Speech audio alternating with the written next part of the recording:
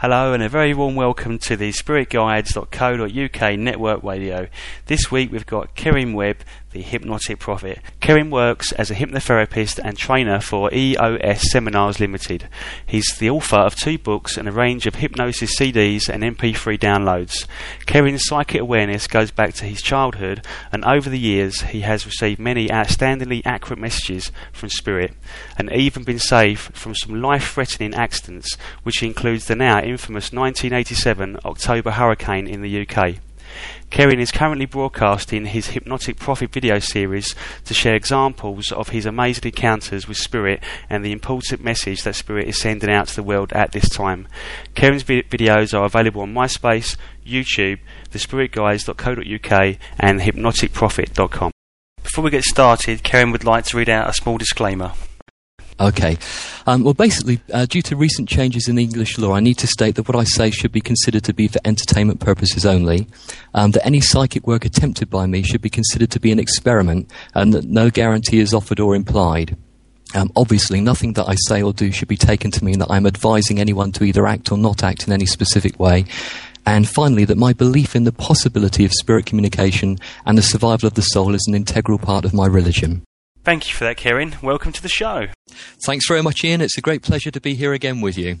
I've been listening to some of your other shows with Gary and Gregory, and they've been really outstanding.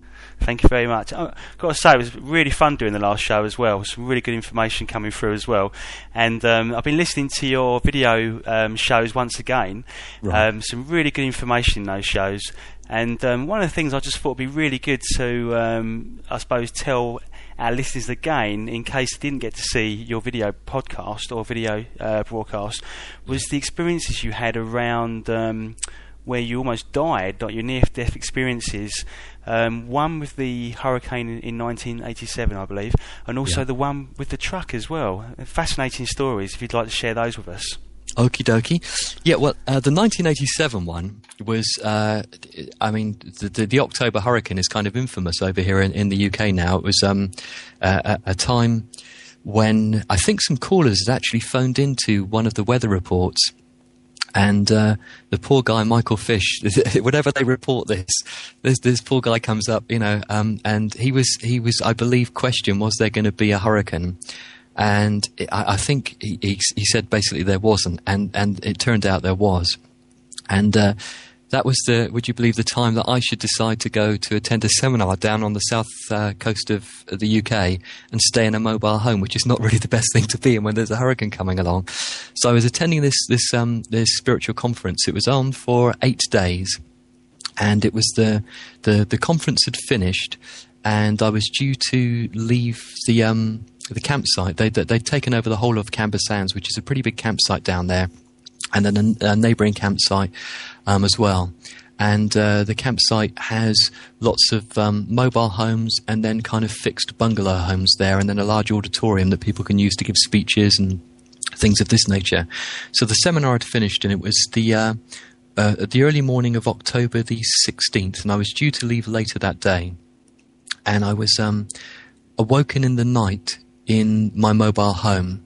In a start, I was asleep, and something shocked me, and I awoke, and there was enough light for me to kind of be able to see the surroundings. And I guess being that I'd just woken up, my eyes were still adjusted to the dark, and I looked above me, and I was really kind of shocked because I saw these 2 humanoid shapes, winged humanoid shapes that seemed to fluctuate between being winged humanoid and then like a pulsating energy. So one instant they were pulsating energy, the next instant they were humanoid shapes, and it scared me. I was, kind of lying in the bed in this mobile home, and my instant, if you like, knee-jerk reaction was to make a fist, so that if they came any closer to me, I guess my knee-jerk reaction was I would defend myself. And I just looked at them for a few moments, and it's like they were hovering or floating there. And then after, I don't know, it's probably seconds, they just disappeared. And then the storm was building in force, and I could feel it buffeting the mobile home that I was staying in. And I felt inspired to get dressed, because I was in the bedroom there, and I felt inspired to get dressed. So I got dressed and I went into the lounge area. And if the listeners have ever stayed in a mobile home, they know that some of the larger ones have got a lounge area with a large, if you like, settee that runs the length of one side of the wall. So you've got the door on one side with like a shelf on which will be a television and things like that, and the other side is basically a large settee, so that people can sit there and watch the television, and near the settee is a table where people can eat their meals. So it's a pretty large chair, and I've made my way into this part of the mobile home. I feel, and it's been a long time since it happened, but I kind of feel that I was inspired to leave the small bedroom area, and I began to pray because I was getting quite frightened, because the storm was really starting to shake the mobile home. And then after having prayed for a while, I laid out on the large settee that ran next to a full-length window. Oh, I just backtracked. Just before I did, I felt inspired. I'd had a party the night before, and the table, I hadn't cleaned up the night before, so the table had cutlery and knives and forks and bits and pieces, and a little voice in my head told me to move the table with the following words, because if this thing goes over, then you could be hurt by what's on the table. So I pushed the table right to the back of the other side of the room, and I was laying on the couch having prayed, and then the next thing I knew, the mobile home was picked up, whole kit and caboodle, by the hurricane, and lifted through the air, and I had the if you like, the lounge light on, and for the remaining split second that the electricity was still flowing through the power cable as the mobile home was picked up before it snapped. I can remember now, it's a vivid image, and I can still see it now when I recall the incident. I was flying in midair, the television was coming off the shelf the other side of the room, all the cutlery that would have been deadly projectiles and the table were also flying in the air, but there was enough distance between me and them for me to avoid being hit. And I had the thought in my head, as me, the mobile home, and all the furniture in the mobile home were flying through the air, I remember thinking to myself, there is nothing I can do about this. You often hear, when people are in, like they do parachute jumps and things like that, and if the parachute doesn't open, I've subsequently remembered hearing that people say when they're falling to earth and they realise there's nothing they can do about it, there's almost like a sense of peace or something that comes over them. And it was not dissimilar to that. There was a sense in me that I knew I couldn't wrestle with anything. I couldn't, push the tables away or force the mobile home back to earth. There was just a resignation that there was nothing I could do about this. And then the next moment, that everything went black, and I found myself literally floating some distance away into some soft wet grass. Now, I'll describe it to you. My body was what you would call prone, so my head was facing one direction, my legs were obviously in the other direction, and my arms were running the length of my body, and I landed kind of neck head first, skidding gently, landing into some soft wet grass. So it was a really soft landing. So it's almost like levitation. It was like that, and I still don't know to this day. Now, I've tried to put the pieces together, Ian, and I've wondered whether I came out through that full-length window, and maybe that's why I was guided to move into that room, because the other room I was in was it had like a little skylight kind of window, so there wouldn't have been the room, if I did physically go through a window, there wouldn't have been the room for me to crash through it. But I really don't know how I left the building.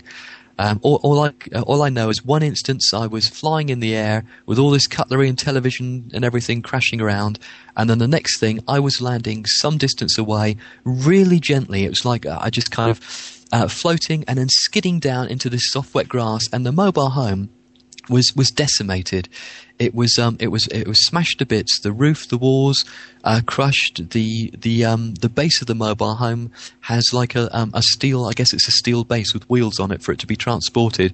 Well, that was upside down. So if you like, the base was now kind of flat on the floor, just a few inches above the floor. With everything that would have been between the ceiling and the floor crushed beyond recognition. I had a blue Ford Cortina. I often subsequently joke it was a hire car. Well, it's not anymore, it's a lower car, because it was crushed by the force of the mobile home. Really? When it must have bounced on it, yeah. Crikey. And there was a wall next to that which was smashed down. So all of these, the vehicle, the wall, the mobile home, which were much more sturdy than I am, were absolutely broken to bits. Yet when I've written about this, I've used this expression, I am mere flesh and blood human being, landed some distance away, and I was practically unscathed other than I sustained one small cut to my left ankle, and I was taken to hospital for a check-over, and I needed just one stitch. That was it. Yeah. It's absolutely amazing. To be honest, Kerin, I don't think that you really needed to have any cuts. I think Spirit just gave that one little cut to make it look like it was human, a human experience. You're probably right there. They make it, that yes, I am. You're just a human being. But when I kind of look back over it, in the instant, it's weird in these kind of situations. I guess you're functioning on adrenaline and things like that. And just after it happened, I and other people at the seminar place, the mobile home park, we then began to evacuate other homes, knocking on doors and getting people into the main auditorium.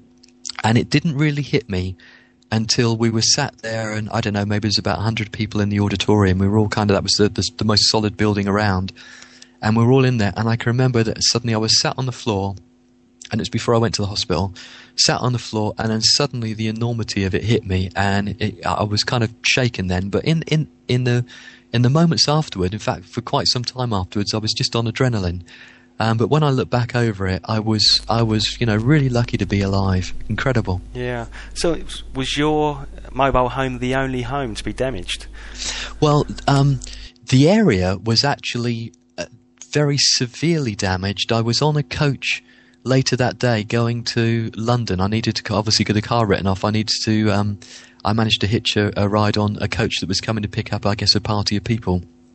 And they were going up to London, so I joined in the journey with them, and then I caught a coach back from London to Bournemouth. But as we were going to the other, I think we drove up to the other mobile home park that they'd hired. I think it was Romney, or I think it was called Romney, about 8 or 10 miles away.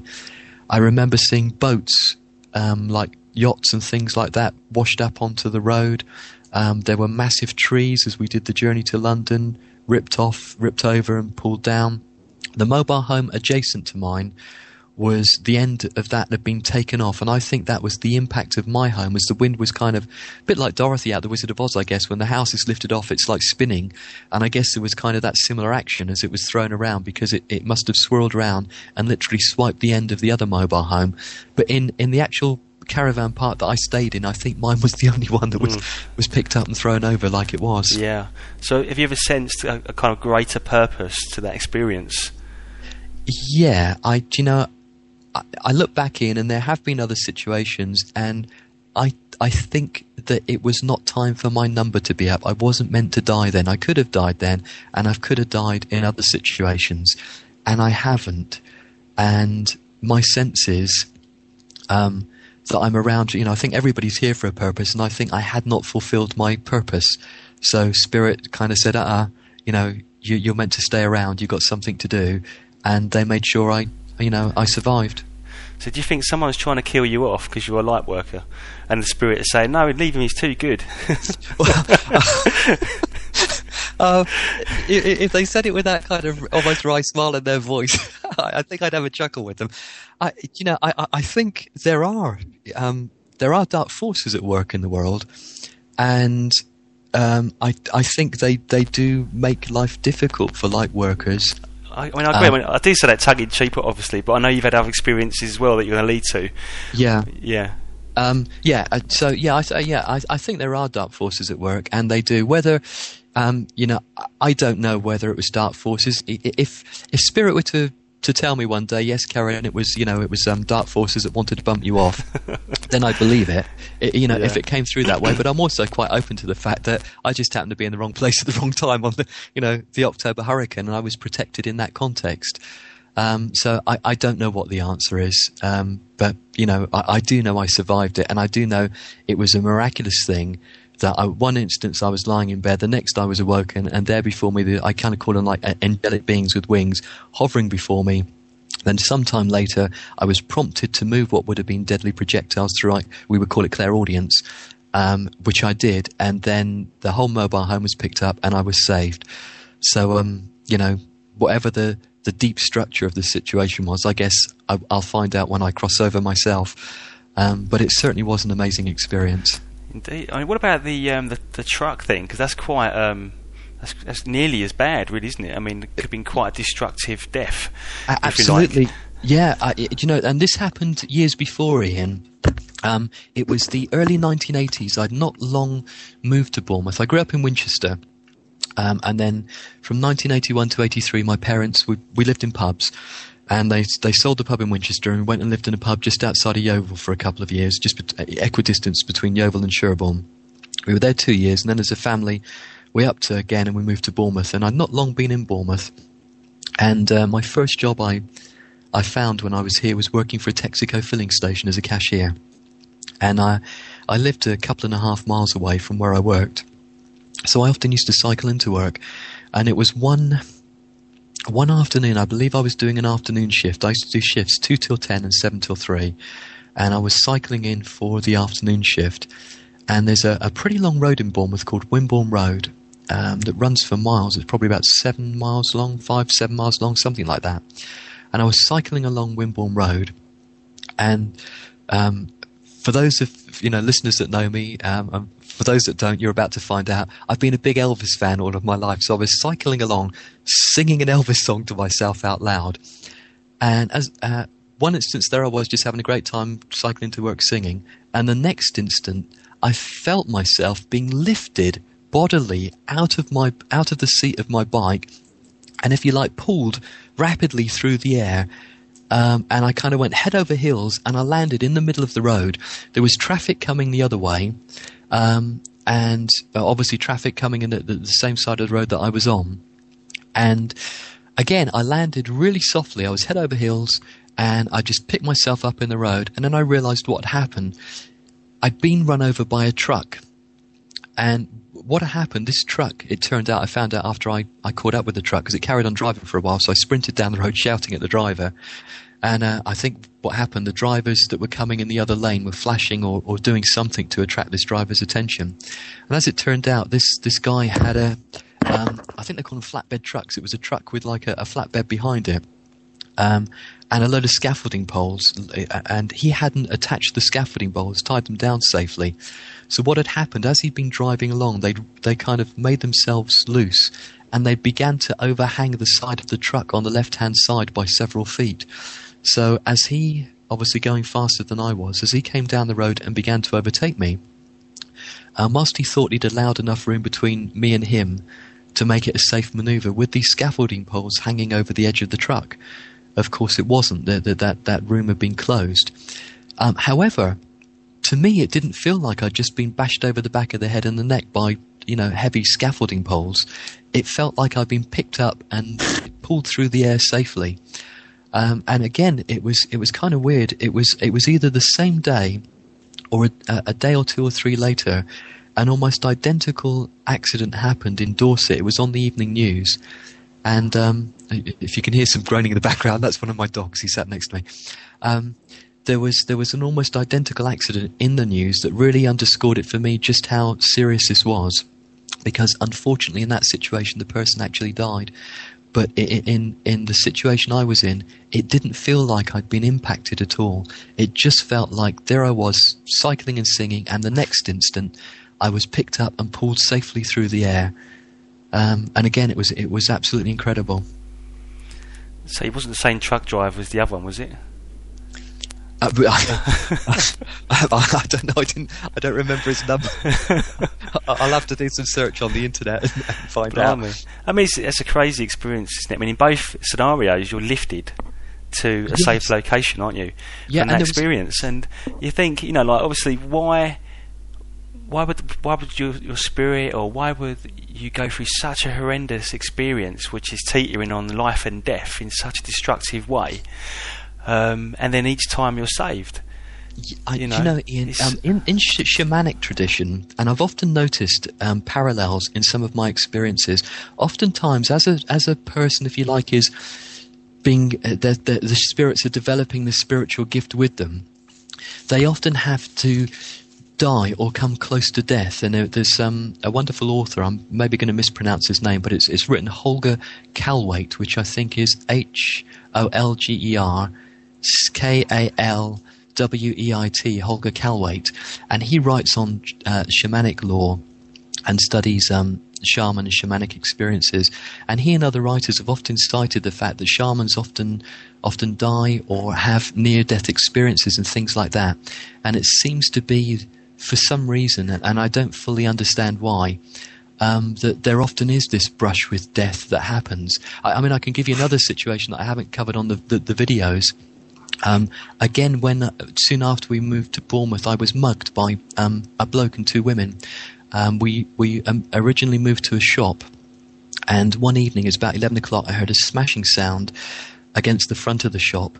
So I ran down the stairs. The entrance to the shop was at the back. We lived in a flat above it, so there wasn't a direct entrance down to the shop. So I ran down the back stairs and ran around the block to get to the front of the shop. And what had happened was these guys must have come out of a pub, and they were probably a bit worse for wear for drink, and they picked up a milk crate that we left outside for the milkman the next day, and they'd thrown it against the side of the shop, and it had smashed. So I, being quite naive, I was in my early 20s, I walked up to them and said, what do you do that for? Which is not what they wanted to hear. And the three of them pulled me to the floor, and they began to kick me about the upper head and the upper body. And my father was aware of what was happening, and he got in the car and driven around. He didn't, he was older than me, so he didn't run as fast as I did. And he managed to pull them off me. And then a fight ensued. I kind of warded the guy off. And the police arrived, and they began to arrest the people. And the guy had run behind a taxi rank that was over the road, and he came back with a house brick, and he threw it at my head. Now, I've done a little bit of martial arts training since this, but other than doing a bit of judo when I was a kid back in the 1970s, I hadn't done anything like karate. But this house brick came right at me, and somehow I managed to karate chop the house brick away from me.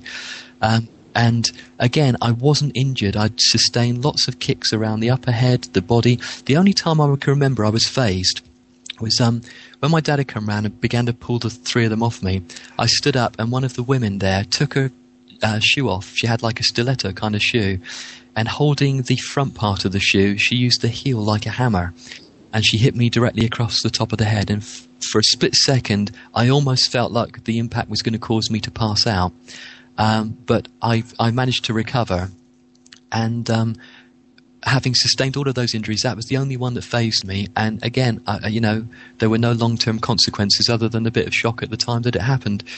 So there have been quite a few incidents like that. I mean, I know I've read some instances where people have died, had near-death experiences, and then they come back with psychic ability.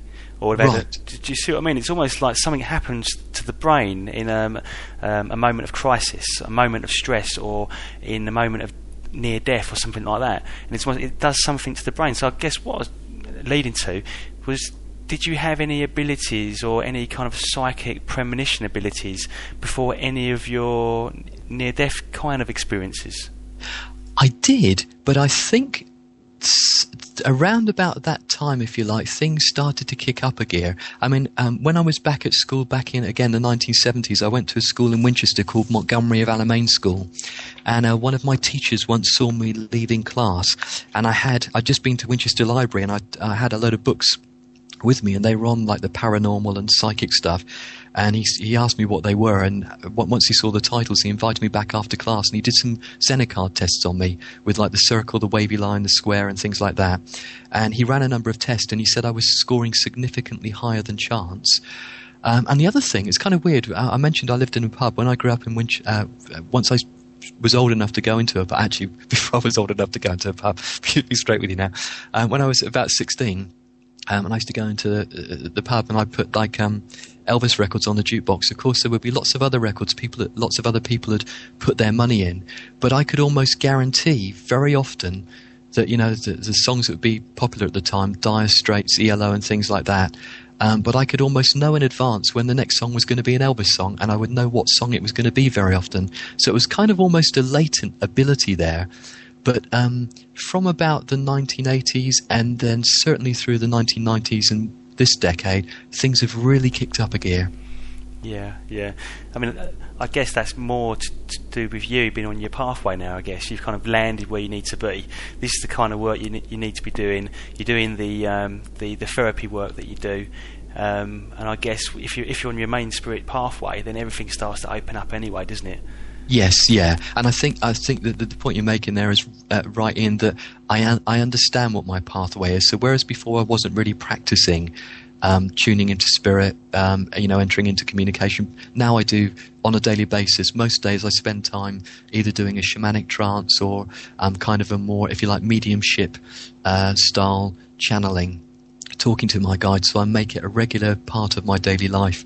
Whereas, then it kind of almost happened in a haphazard way, I guess, when they wanted to catch my attention. Whereas now I actively seek to communicate with spirit. Okay. Just moving on now, actually, I'm going to discuss the lightning prediction that you got last time. Yeah. Because you got some really good hits on that, didn't you? With regards to is it Atlanta Airport control tower? Yeah. Sorry, go ahead. Yeah. No. I mean, just if you just want to sort of tell people about that, really. I mean, we did put up information on the website as well. It'd be nice to fill people in on the podcast about what happened after you gave that prediction in the last show. Thanks, Ian. Yeah.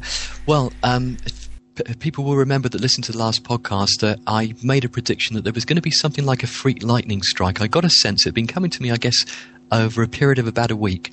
So I felt reasonably confident to share the prediction.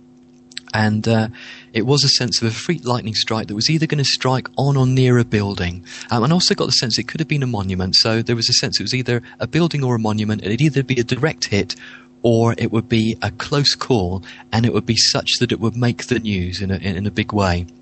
And then I think it was about, I don't have the dates with me, but I reckon it was about 4 days afterwards, Atlanta Airport in the USA, which they cite, the news reports, Fox News and others, I believe, is citing as the world's busiest airport. There were freak lightning storms in America, and Atlanta Airport, being the world's busiest airport, also has the world's tallest control tower. Now, apparently, the control tower is protected against lightning strikes, at least so they thought.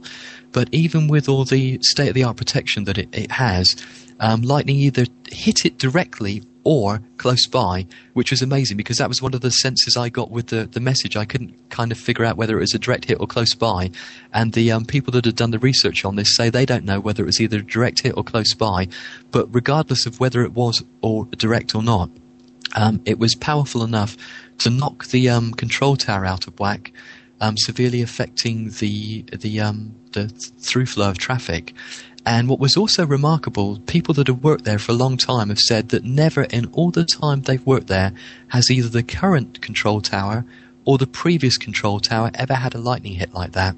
And also, nearby, I believe it was in Atlanta too, there was, I think it was an apartment block that took a direct hit. And if I remember correctly, the last I heard, the authorities there were undecided whether the building would be habitable again. And also other parts of America, over a period of about 2 or 3 days, there were other freak lightning events. So it really was, kind of spot on within about, I think it was about 4 days later after the radio show that it happened. So, I mean, when you get these predictions, do you always feel that it's going to be imminent? Or yeah, they usually happen within a few days or a few weeks. Sometimes at the outside it's a few months. Sometimes I see a little bit further.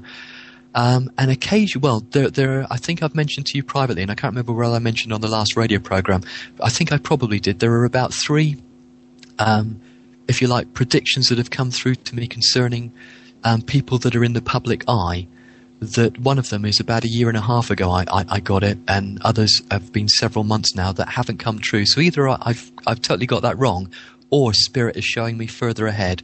But it's generally a few days or a few weeks or a couple of months or so.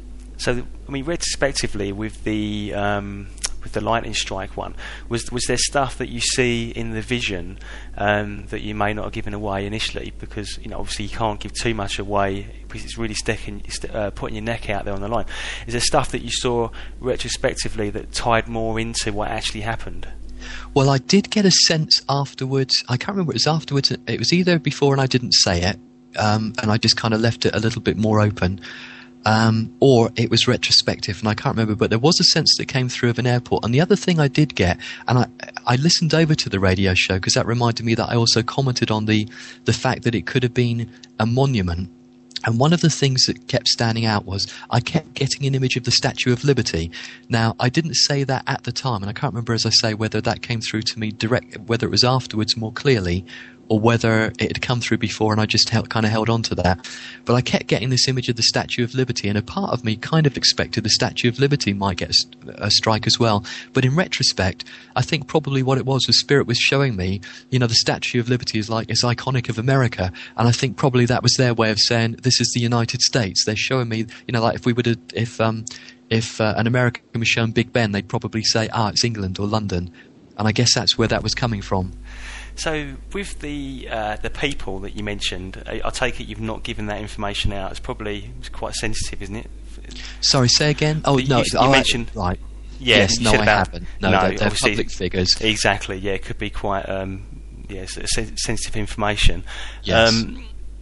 Is there any other sort of prophecies that you have? Or I know that you talk about the Big Shock event, and I know that the Big Shock event is, at the moment, you're not giving too much away of what you see.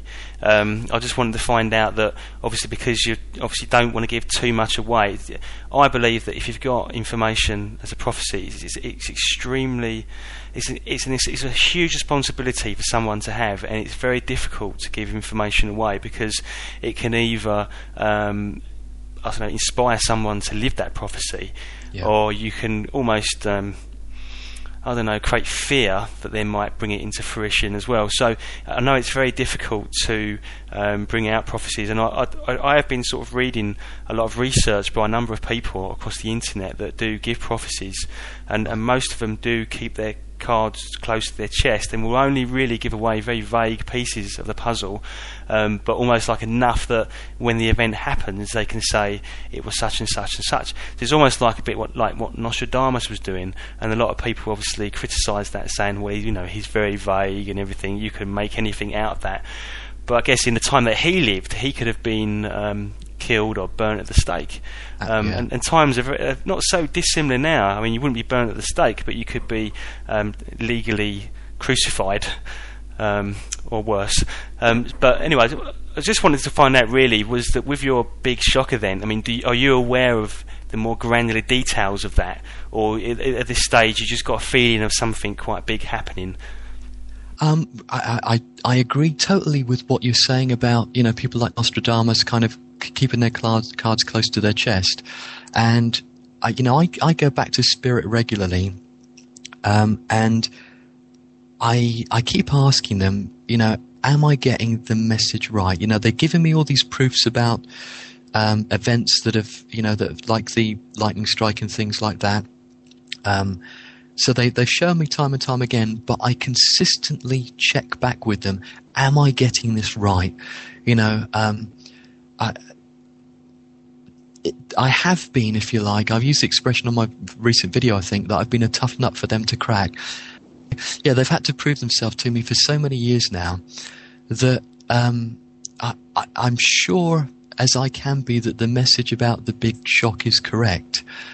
Sometimes and I really appreciate you saying this, Ian, about, the responsibility of it, because I'm aware that people that have kind of known me before, if you like, I kind of came out and said that I'm getting these prophecies and things like that. It's quite likely that some people that were kind of predisposed towards me in a positive way might think, he's kind of a bit wacky or whatever now. So there is a certain amount of trepidation. Not enough to stop me. They've proved, I feel I would be foolish not to take the message forward after the amount of proof that I've been given. But there is that kind of trepidation there a little bit that, what will people think? And, sometimes I kind of wonder, I think it would be easier just to be able to share people the amazing, if you like, the precognitive elements on a general basis without the Big Shock bit. But they do keep reiterating that the reason they've allowed me to notice these other things in advance is that I can tell people the story about these things which is both interesting to people and also then, I guess, kind of gets people's attention and makes people wonder, well, if this has happened so often and he's been so right about this, then might that not mean that the other stuff that he's prophesying, if you like, is going to be accurate too? Now, when I talk to Spirit, they, so I need encouragement just as much as anybody else. And sometimes when in the last couple of days when I've gone back and I've said to them, am I right about this? They have reminded me that I'm not the only person that's getting these kind of prophecies. And the other thing that they've underscored it with me, which I find very helpful, is it's not just, if you like, psychics and prophets that are getting this message, but people that work at the forefront of climate change and global warming and the environment are also saying that we've got something between about, depending who you listen to, somewhere between about 4 and 30 years to reach a tipping point. And sometimes that, when I listen to that helps encourage me in the message, if you like, that Spirit have given me to carry on kind of going for it. Now, in relation to the big shock, I have pretty much shared everything that they've given to me. They did tell me the other day, yesterday or the day before, I'm not meant to know everything yet. And whether I will know everything about the big shock, I don't know. But what they have told me is I do understand the overall dynamics, and the overall dynamics are that we're going to see more problems with the environment. We're going to see more problems with things like terrorism and violence and things of that nature. I think people are going to become even more disillusioned with our so-called world leaders and globalization and things of this nature, so that people are actually going to, if you like, what was that movie with Keanu Reeves? Matrix, the Matrix, yeah.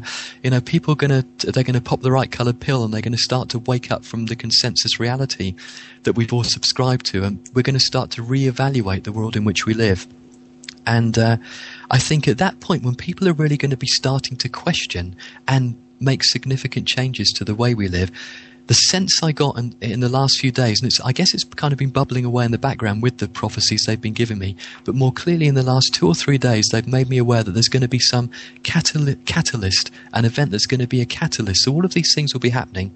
People will be thinking differently about the way the world is structured and be looking for something different and something better. And then something, I think, is going to happen, and I don't know whether it's going to be a confrontation between some major powers, the risk of a confrontation, or whether, there's a potential of climate change is going to just tip the other side of the other side of the fence, so to speak, and get worse. But something is going to stop people short, and they're going to kind of back up in a large number, I believe. And that's when we're going to see a major change in the way the world works. But what that catalyst, that, if you like, the pivotal event is, I don't know, and they've told me I'm not meant to know at the moment. So, is it okay to read out some prophecies by other people? Is that? Oh, sure, go ahead, yeah, please. Yeah, okay. Today, interestingly, there was the news that North Korea have tested a nuclear missile 6 miles underground. Yeah, okay. Scary. And also launched 2 test missiles as well. Yeah. So there seems to be quite a lot of negative behaviour coming out of North Korea. Now, there's 2 groups of people that I've been researching who've been releasing their prophecies. One of them is Half Past Human, which is stroke urban survival as well, and they use a method called WebBot, which scans the text on the internet, really written by humans, which is really tapping into the great unconscious, if you like. Right. Yeah. And through that, they have predicted this year, and they class this year as the year of transformation. Right. So they see it as the year where lots of things happen, and then obviously we have to pick up the pieces. And they do see some kind of confrontation between North Korea and South Korea, whether that's nuclear or not. You have to read between the lines when they write stuff, because again they're very vague and they won't give everything away. But it sounds quite scary, and they're thinking that there might be some kind of altercation between North Korea and South Korea. And they mention some big global coastal event as well, where they see perhaps sea level rising. Now this is supposed to be for this year, so we don't have long really to see if they're right or wrong. But in any case, I think both of those events would be earth-shatteringly big. Yes. And so I just wondered if you had a similar mindset around that kind of picture as well. It's like a global coastal event. It's almost like environmental. But then you've got altercation between nations, which you mentioned as well, which could be something to do with North Korea, which is something that you can see almost playing out now anyway. I mean, why the hell would they be wanting to test nuclear missiles underground and then at the same time fire test missiles? If that's not for muscles. Exactly. Yeah. So and Iran too. I mean, Iran is a big worry, and then another area is China, of course, because China used to largely keep themselves to themselves, although they're a massive power. But what I've noticed in the news in the last I guess few months, they've actually begun to project their power out there now around the world. So they're sending their navy, whereas before they didn't really do that. They're now beginning to project their power. And of course, coupled with their newfound economic wealth, we potentially will see a power struggle both above the scenes and behind the scenes between the US and China, and things of this nature. So I think there are North Korea, as well. There are lots of potential flashpoints out there for something to happen, and it might be. See, North Korea, as you rightly said, they're flexing their muscles, and it's almost like they're kind of cocking a snoop at the US and the other allies. Whereas other situations could be unintended. Like wasn't it a Chinese and American ship came to blows, or something like that? Not so many months ago, something that could happen unintentionally, then escalates because nobody's prepared to back down. Kind of a macho thing. Well, there's quite an intrinsic relationship between America and China. It's up till now, China's needed the consumers of America, and America's needed the goods from China. So there's been this very strong relationship, consumer relationship, and a lot of Chinese, I'm led to believe, have put a lot of money into America, because a lot of these Chinese were earning a lot of money through their businesses. Up until last year, they were booming, and so a lot of them invested in American companies. And of course, now it's not looking too great. The financial nightmare is collapsing, or the cleansing, whatever you want to call it. So it's going to hurt a lot of Chinese as well. So, but I guess if you look at it from, if you're trying to sort of raise the consciousness and look at it from a much higher perspective, that it's a global drama that's happening. So all these things are happening to every nation in one respect. It's almost like people being tested, and I think that eventually it's going to probably bring out something else in all of us. So we get to this pivotal point that what you're talking about, and people will really will only question and go inwards, I guess, when they hit something that's quite scary. It's like when people are confronted with death or some very, very nasty situation, they cry out for God or something, but they may never have even worshipped a God in their entire lives. But at the moment of being killed or whatever, they cry out to God. It's almost like this could happen to each and every individual on the planet. We get to a point which is quite humbling in a way, that makes us seek something much better. And the word you use, this is interesting, and you use the word tested.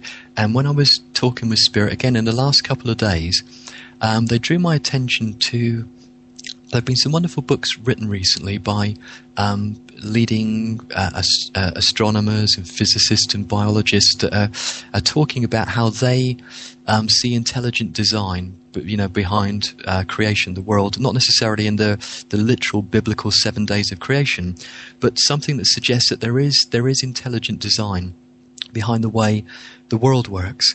And Spirit kind of drew my attention to the fact that that there's enough proof, if you like, there's enough evidence in the world to demonstrate to people that want to see it that there is an intelligence, a powerful, loving intelligence that is that creates things so that life is the state of order, if you like. That plants, trees, animals, people. And then there's a lot of the scientists that I mentioned last time, I think Arizona State University, that have done work with people like John Edward and other mediums that have come up with some incredible information. Other universities that are proving things like psychokinesis and remote viewing. We've got lots of channelers and mediums that are bringing through some incredible evidence that's suggestive of life after death and spirit communication. So there's lots of evidence there. But the sense I got was that Spirit was kind of saying, if we all walked around with a guardian angel visibly watching over our shoulder, then lots of people would do what's right, not because it comes from inside, but because it would almost be under duress. You know, the Gabriel or Michael would be stood behind them, and they kind of think, oh, I better not make that bad decision because, you know, Gabriel's watching. Whereas when Spirit is, if you like, one step removed, and whilst the evidence is very clear, and whilst Spirit is accessible in various ways, by being one step removed, it actually causes we as people to make the decisions not under duress, but because we want to do the right thing. And that's kind of one of the reasons, the sense I've got, is why Spirit is, if you like, close, but not so close that they're visibly in view all of the time. It's because it helps us in the process of developing character, which is what I believe we're here to do. So, with there's a quote that I actually wanted to read out, actually, to do with taking action, actually. Right. And that's a quote by Einstein, okay, that said, "For evil to succeed, good men do nothing." Okay, and the reason why I'm bringing that quote here is that I think a lot of spiritual people get to a point in their development where you are in a state of bliss, okay, and your life's in harmony, okay, because you know, we get to a point where we've dealt with all the issues in our life, we've kind of worked on ourselves, and then it's very easy to stay on a plateau and just be in this blissful state. And I, for one, have been in that place as well. But I'm getting to a point now where I'm thinking that the best people on this planet are the spiritual people. Yeah. But many of them are kind of almost plateaued, that they're thinking that I don't need to do anything, I'm just in my bliss, everything's going to be okay, which is true. But also, I also believe that we need to also take action as well, positive action. And obviously, I think the spirituality comes into it, where rather than making choices through anger, or, you know, choices that are just lashing out on knee-jerk choices, that a spiritual person can make really good choices that can make long-term change and benefit, because they come from the right place. Do you see what I mean? Yeah. And I just go on to that one, is this that there's a guy in America called Ron Paul, who's he's a congressman, and he's been fighting. Probably not, wrong words. Not right, I shouldn't use fighting really, but he's been championing. I guess is a good word, for quite a few years now, to get the Federal Reserve audited, to really bring out what's been going on behind the scenes. And he's been a small voice, and it's been getting louder and louder and louder, and more people are taking notice what this guy's got to say. Now, I, for one, don't think this guy's got any kind of spiritual teaching. He's not someone that would meditate every day, who would be a Buddhist or whatever, but he's working from the heart. So he's someone that is working with spiritual ways, but not necessarily being paralysed to do nothing. So I just wanted to really sort of inspire people to do whatever they can. And I think when you can do something good, it's working from your passion. So if you feel that your passion is working with children, work with children. If you feel that writing and putting knowledge out there is going to help people, do that. If you feel like you can do healing, do that. And so I just wanted to just discuss this. I think this would be a really good topic for discussion. What are your views on that, Kerin? Well, I was actually on the Spirit Guide's website the other day, and somebody posted the video, haven't they? Yes. Ron Paul's video, and I watched it, and I agree with you. He's championing it, and he's standing up and saying what needs to be said. And I think very often, like the quote Einstein, that you quoted Einstein said, it's important, I think, to do at least two things. Not only do we need to do, if you like, be out there doing good and being proactive, but we also need to resist evil. Because if we kind of, if you like, very spiritual, but and almost kind of avoiding the fact that there is not good stuff in the world, there's bad in the world, if we just kind of bury our heads in the sand and pretend it isn't there, of course, the not very nice forces, the evil forces, love it when people do that, because that gives them free rein. So I think it's important that we stand up and unite to say, don't spoil the environment, don't do terrorism and things like this, and we unite to stop that. And equally, I think it is important to be passionate about bringing peace, about communicating with different cultures. So often, kind of, we look at the world's, if you like, what we call the traditional religions. It strikes me as weird, and I know I'm not the only one, that sometimes some people throughout history have thought that you have to be this religion or that religion to, if you like, be saved and be accepted by God. And when I kind of look at that and look at the predominance of, if you look at the Arabic world, well, most people are likely to be Islamic. If you look at the American and British culture, most of Europe, they're likely to be Christian. It kind of strikes me that God would be a respecter of persons, or spirit, whichever term a person wants to use. And I don't think God is like that. I think all paths can lead to God.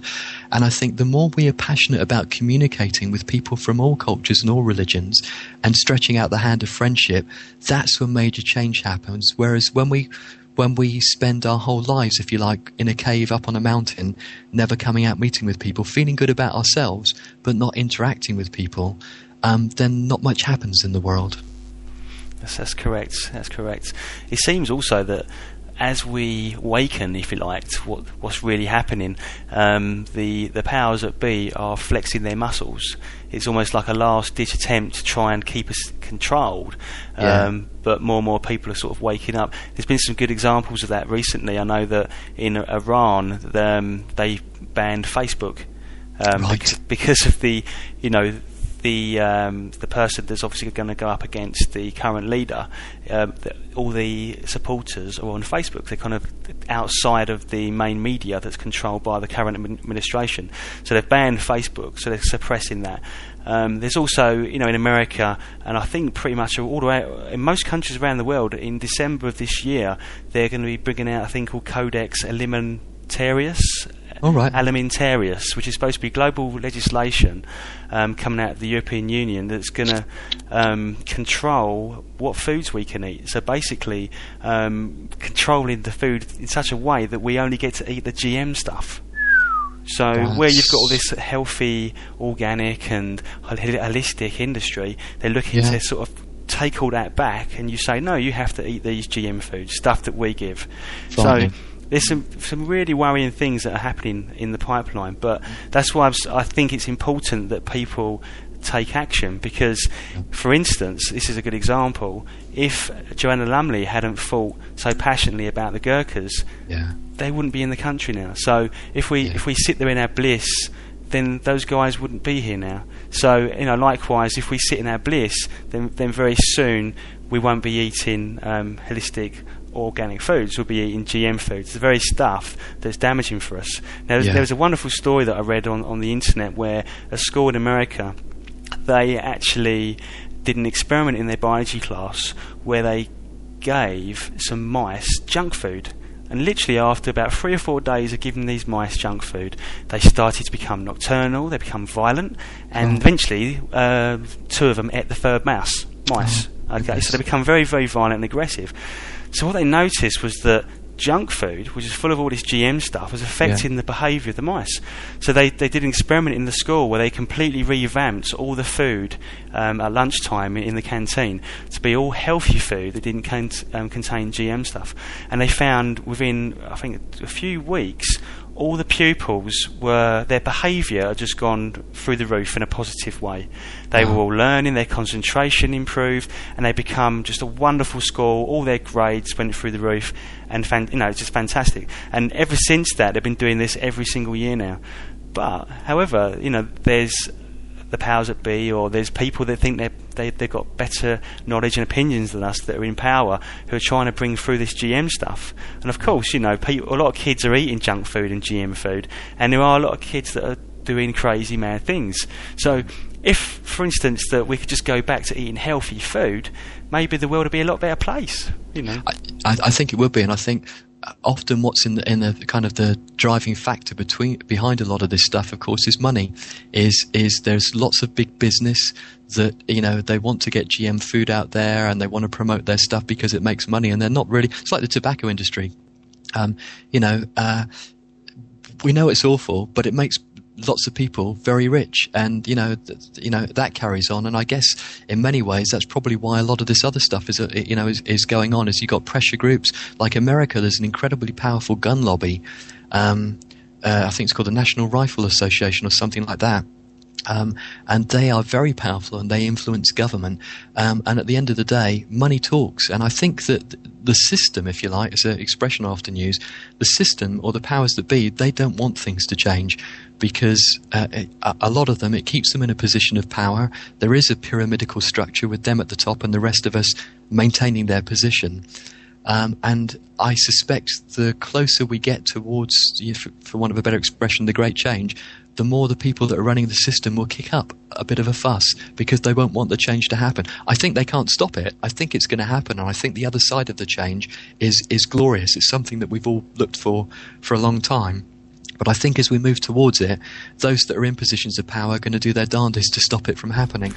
Well, it's interesting. What the half-past human predictions say is that as we move further along the timeline this year, more and more key workers from government, NASA, a lot of these very high military organisations, they're going to start losing people. People are going to start being made redundant who would have normally been quite safe in their jobs. And so as these people start losing their jobs, they actually see these people becoming whistleblowers and bringing out the truth of what was been really going on. And they kind of see that's how it's all going to break down. So I'm quite interested because I'm quite excited about the NASA thing as well because... Yes. I'm a great believer that there's so much more about space and everything that comes with that than what they're trying to, what they lead us to believe there is. And yes. I, for one, would love NASA to actually come clean about some of the stuff that Richard C. Hoagland has been researching, if anyone wants to look into that. So anyway, trying to think what else I'd like to discuss. Well, yeah, if I could just kind of touch back on, if you like, something I just kind of alluded to just a few seconds ago, that whilst we are living in difficult times, and there's no two ways about it, I know it's difficult for us in the West, but kind of when we watch the news and we look at, certain parts of Africa and the Middle East and places like that, we're still in a very, very protected, if you like, environment compared to those people. But nevertheless, whilst things are difficult in the world, I think it's useful for all of us to keep our eye on the goal. That as we work together, and again, I know I've said it to you before, and I probably maybe even said it on the radio last time. I want to commend you, Ian, for the wonderful work that you're doing with promoting the Spirit Guides and with this radio show. That you're bringing so much positive information to people. Your own research, you're a very well read, and you do a lot of research, and I've certainly learned a lot from you, from your articles that you've written. So I think you and people like you, the more people that there are doing what you're doing and helping to bring this message and to share this information with the world, it's actually very inspiring because I guess the system as it's been up until recently, if people believed in life after death or ghosts, people kind of looked on them as if they were a little bit crazy. But there's more and more evidence now coming out there, about life after death, or some of the wonderful stuff about quantum physics and mind over matter. And because so many level-headed people are kind of doing research on this, it's helping to expand people's perceptions about what is real and what might be real. And I think that that's a very positive thing. And when we kind of take this information on board and then look to the fact of the message, almost doesn't matter what culture a person comes from. Most spiritual traditions talk about a difficult time, but after that difficult time is a kind of like a heaven on earth or a much better society. I think it's really important for us to kind of keep our eye on the ball and realize that what we're working towards together is to help to create this better society. And I think that's really inspiring. It's something that's really worth being passionate about. Yes, thank you very much for the compliment as well. It's a pleasure. And I so agree with what you're saying there, and I think that everybody has got a piece of the puzzle as well. So not just me, not just Kerin, but everybody has that piece of the puzzle. And I think that when we came in, we had this kind of a blueprint of the kind of things we wanted to work on in life, if you like. Not, because we've got free will as well. It's not all set in stone, but it's like a blueprint that helps guide us through what we wanted to achieve. And in that blueprint, I believe that everyone has got a really good piece of the puzzle, a positive action that they could do in the lifetime that's going to do something really wonderful. And it could be that they're just a catalyst for somebody else that leads somebody else to go on and do something wonderful. Yeah. It's like, is it the butterfly effect or something like that? Like Yes. an action that I do could be very minute that then leads someone else to do something even greater, and it just goes on and on and on. And eventually I think that we're just going to, the change is going to come from all of us individually, just doing our good bits. Yeah, I agree 100%. Yeah, so I mean that's the important message that I'm trying to give across as well, doing these shows and on the website, is that there is a lot of doom and gloom out there, and I think being in the year of transformation, as most people have labelled it, is not all about negativity. It's about there is something better coming, exactly how Kerin has worded it. So I don't want people to be disheartened by some of the prophecies, because at the end of the day they're more of a guideline of what could happen. And obviously when we live in these times of change, it's so much slower than what it's perceived to be. When you see a big shock, maybe it'd be slow, but even if it's not, at least we know there's something good coming out of it. And as to echo what Kerin said, so many philosophies and so much research from people all pointing to the same thing, that there's something good coming at the end of it. And it's so easy these days, Ian, isn't it, to be in touch and work together, whereas even just 10, 15 years ago, the internet has moved forward so rapidly that certainly 20 years ago, I mean, we couldn't be communicating like we are now, we couldn't be sharing information like we are now, but in today's world, at the click of a mouse, we can communicate with thousands of people all across the world. Which makes it so much easier for people to unite and work together. So we do live in incredible times. It's amazing times. I often think that 5 years ago, if someone had said to me that I'd be doing this, you'd be having like mobile phones. I mean 10 years ago, not 5. But you think, no way. It's all Star Trek kind of stuff, isn't it? But here we are. We're talking live on the internet. Well, not like now. You're listening to us live on the internet. But there's so much technology that can aid us in this, and there's so many light warriors or light workers on the internet just getting the message out there. And I know so many people that just sit there emailing people, so they read a really good article, and then it's across the internet before you can know it. And so they're doing their little piece of the puzzle, just getting the knowledge out there. And I think eventually more and more people will get into this, hopefully. There's still quite a lot of people that are not. It can be quite frustrating. Yeah. We can sound, quite crazy. But I guess sometimes we do need to be grounded a little bit as well. Yeah. And I think more people are going to come on board as time goes by, and I don't think it will be that long. I think we're going to see more and more people questioning the way the world is, and they're going to be looking for something else. And as that old saying from the Bible, isn't it? Knock and the door shall be open. And I think the more people that kind of start, like you pointed out, they'll be looking to to spirit. And as people do, spirit is just waiting for that first approach. Spirit makes the first approach anyway. But as people are starting to look for something, the answers will be there, and they'll have something to unite with. And of course, I guess the people that have been doing this in advance will almost be like a vanguard. They'll have helped to create, if you like, a movement, or I've often used the expression, a peace revolution, to create so that something's in motion, so that as people are looking, they get a sense that they want to do something, they want to be involved in a different kind of society. Had, if you like, the spirit guides not have existed, and other people doing similar things, there would be nothing for them, if you like, to connect to if you like, tune into information quickly. But as it is, because of spirit guides and other websites and other people doing things, they'll be able to gather information quickly, and they'll have people to unite with, which will make things, I think it'll be almost like an exponential thing, an exponential curve. Suddenly it'll just kind of go whoosh, and there will be a lot of people kind of working together very quickly. Yeah. I mean, give it, I think 4 years ago, spiritual workers were very lonely, weren't they? Really? Yes. You had to go and congregate at the local spiritualist church, or go to a meeting, a Buddhist group or something like that. And now, I can just sit on the internet and I can just talk to so many like-minded people. It's unbelievable. And the thing is, in my close circle of friends, I have some very close friends that are into this, but kind of outside of that, that's it. really. Right. I mean, even in family, there's people in the family that believe in spiritual stuff, but not to the extent that I believe. And it can be very, very lonely, but the internet has just opened it up. You can just talk to some wonderful people online. It really, really is fantastic. I mean, is there anything else you can think of to round up before we finish?